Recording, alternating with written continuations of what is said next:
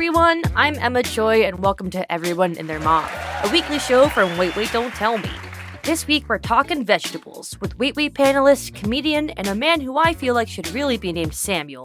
It's Adam Burke. Hi, Adam/Samuel. Hi, Emma. Thanks for having me. Oh, thanks so much for coming, and I'm so excited to talk to you about this fun story. And that sounded sarcastic, but it wasn't. Okay. So when we think of people in medieval times, we usually picture them eating lots of juicy turkey legs, right? But a recent study found that they actually didn't eat that much meat. They actually mostly ate vegetables. Oh, that kind of ruins every sort of Game of Thrones type movie because, you know, you want the king like chomping down on a giant turkey leg, not just sort of like picking some carrots out from his teeth. I know, like Adam, scientists analyzed over 2,000 skeletons and probably churned up a ton of ghosts and found people during the medieval period, including royalty, mainly eat vegetables, bread, and cereal. So think less sausage McMuffins, more rutabaga frosted mini wheats. Historians think that some of the extravagant food lists they found may have just been bragging. So it's like, so those menu lists were just like the Instagram Yes. Yes, there were the old foodies. Right. Well, speaking of turkey legs, Adam, have you ever been to medieval times? I have been to medieval times. Yes, me too. Oh my God. Okay, can we describe this for anyone who hasn't been to medieval times? I feel like we have to really make sure everyone listening knows what a weird liminal space medieval times is. How would you describe it, Adam? It's great. It's NASCAR for people who really dig Henry V. Yeah. Upon St. Crispin's Day! It's bonkers. Okay, so my school brought us for I went on a school field trip to medieval times, which is nothing about medieval times is historically accurate. Not even the $40 turkey legs. And each section gets a knight to root for, and the Black Knight is the evil knight. Yeah, they need to update that. They've got to update medieval times big time. Yeah. And if it was accurate, it would be so disgusting. There'd be pee everywhere, there'd be dead bodies, everyone would stink, and also no one over 30 would be there because they all died from the Black Flu or whatever. I went once in Dallas, and it was so funny because it was just so funny to see the knights. The knights would hang out in the by the gift shop. Yeah. They were just waiting to get hit on. And they were and someone came up and asked them for an autograph. Do they sign it as their real name or as the Green Yeah, Knight? that's what well, you know what? They signed it with a ballpoint pen, not a quill. So my I was God. straight away, that's some nonsense over there. Can you introduce yourself to us? Sure. My name is Philip LaCroix. I've been working with Medieval Times for almost 14 years now. So what do you do at medieval times? I am a knight. That's my title is senior knight speaking role, but I also do a whole bunch of other things. Do you have a knight name? My name is Sir Philip. Ugh, classic. Keeping it simple. Mm-hmm. So I've never met a knight before. What do you do as a knight? Well, when it comes to the show, we joust and we fight. We use swords, bolas, maces, alabardas, which is just like a big axe on a pike. Yeah. We use real weapons. They're made out of titanium, and Oh my God. we swing for the fences. So you're really jousting up there. Oh, yeah. I noticed you have long, luscious hair. Is that for Phil or is that for Sir Phil? After 14 years, the line's kind of been blurred. They prefer when I have long hair. Yeah. And it saves me money on, barbers, so I'm happy. Absolutely. I feel like your LinkedIn with having knight on it it's incredible. I mean, if you have a Tinder, that's the best pickup line in the world. Have you ever tried the line "I'm a knight" on ladies? I try not to. I try not to lead with that. I've definitely seen bigger heads on knights, and it's not attractive. No. I mean, you've been living as a knight for the past 14 years.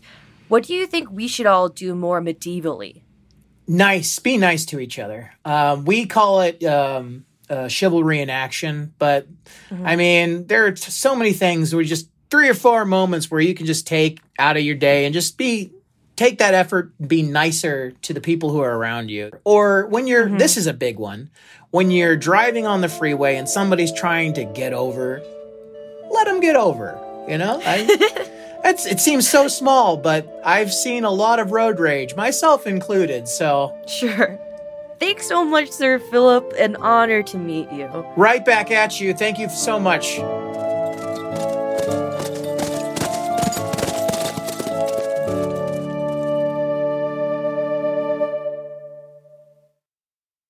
Adam, do you think medieval people were actually much gentler about everything than we thought? Yeah, they probably were. Because all that stuff is boring, right? So that's the stuff that doesn't make it into the movies. But yeah, it's probably like just chilling over a light, beet consomme. Yeah, I feel like, especially like, courtly love, with like the knights writing beautiful love sonnets to the queens. Like, so do you know where that came from? The notion of courtly love. Oh, tell me. I'm saying courtly love, not Kurt Cobain's ex-wife. I'd always heard that the notion of love and the notion of romantic love was invented by troubadours. So it was like, so let's say, right, you're a king, right, or you're a monarch, or like you're a duke or whatever, and I'm a duke, and we have kids, and my kid's gross, and your kid's kind of boring, but we want to connect our lands, we want to have a bigger sheep farm. So then we hire a dude who's a troubadour, and he goes around with like a little lute, and he goes, "Oh, this guy's kid is madly in love with your kid," and then we trick them into thinking they're in love. But it didn't really exist as a concept until they made it up, and it was a way to make bigger land. It was probably lots of more just awkward hookups, you know what I mean? Well, you know what? Although I've seen a few of those happen at medieval times. It's true. So I heard something about this, like jousts were actually really expensive and they were like a real pain. So you wouldn't really do them that often. But like the way it's portrayed in the movies, they would have jousts over like parking spaces. You know what I mean? Like, I know. It seems like they happened all the time.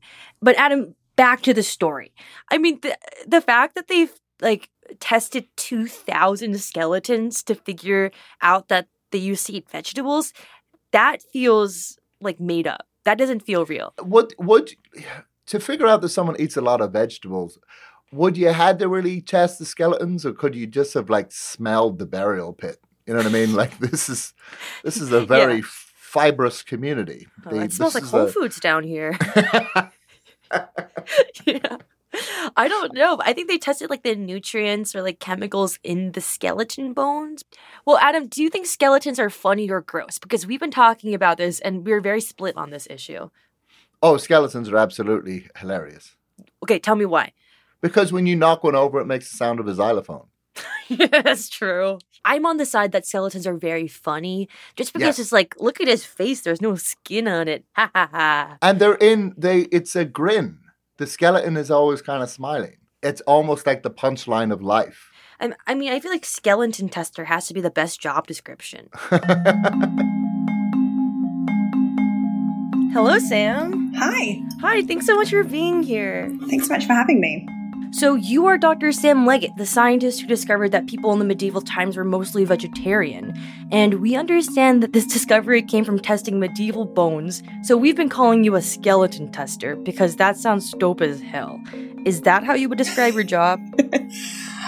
Yeah, I guess so. So, usually when I'm at a party and someone sort of asks what I do, I say I, put dead people in acid and work out what they ate and where they came from. So yeah, that's pretty accurate. So in your expert opinion, are skeletons funny or scary? Funny, and I think quite nice in a way. Yeah. Really? Yeah. I mean, you kind of get attached to these people. Most of them you don't have names for. And so it's kind of nice to kind of bring their stories to life. I don't find them scary at all. Can you give us an idea of what like a typical meal would have looked like for a person back then? Yeah. So probably what they did was went out to the back to their garden, they really liked to leek in early medieval England. Leeks, garlic, any of that, the onions, that sort of family. Loved a bit of that. You chuck it in a stewing pot, probably with some cabbage. They also really liked cabbage and pulses like peas.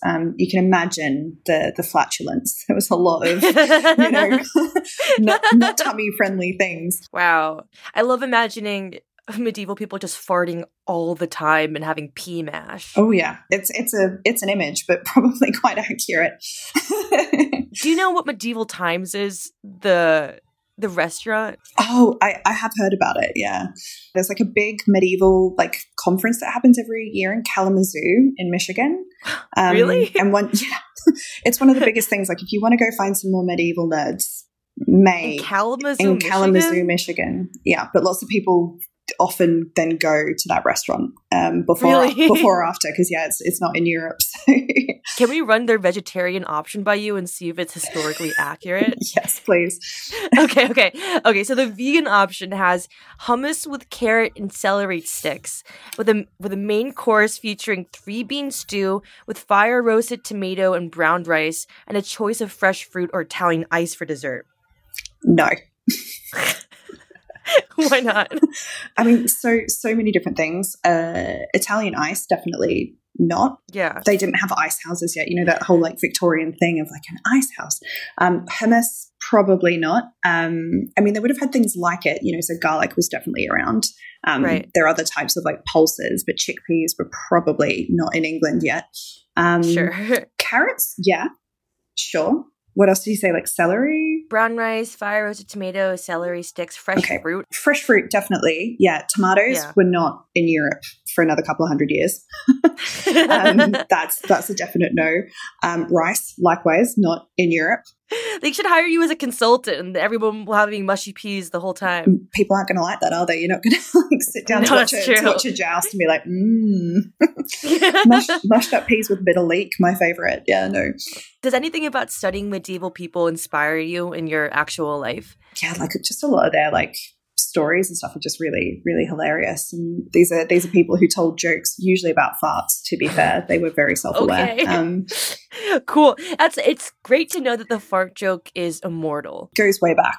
Before you go, do you mind if we fact-checked a few things our friend Adam said about the medieval period? Sure. Okay, awesome. I love Adam. You would love Adam too. Okay. The first thing he told us was about courtly love, like dating. So he said it was invented when monarchs' parents wanted to set their kids up with other monarchs' kids so they would get married and everyone would get more land. So they would get like a troubadour to play music and convince the kids that they were in love. Do you know if that's true?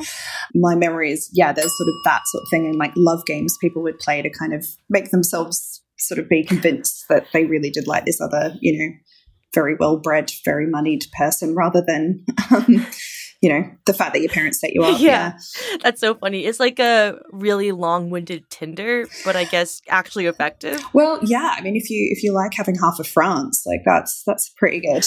If that's your sort of thing.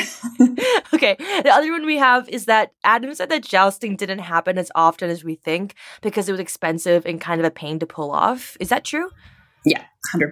Yeah, really? Such a pain. But yeah, really, really irregular. Wow, that's great. I always imagined they were like jousting every day and then like gobbling down a huge pig.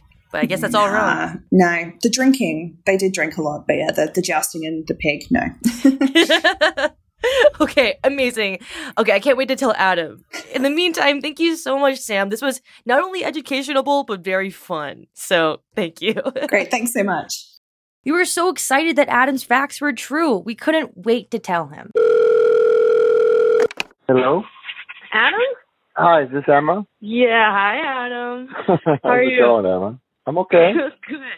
Well, I wanted to tell you, we called a scientist, the skeleton scientist, about, the skeletons we were talking about. Oh, yeah. But I just wanted to let you know that turns out you were right about the troubadour thing, tricking people to fall in love, and that joust didn't happen that much. So congrats. Oh, wow. Wow, I got something right. That never happened. All right. Well, treasure that knowledge forever. I will indeed. And yeah, next time you see a troubadour, give him hell. Thanks for inventing romantic love, you dork. Well, Adam, toodle-doo. Toodle-doo to you, too. Here's the most old-timey part of the podcast, the credits.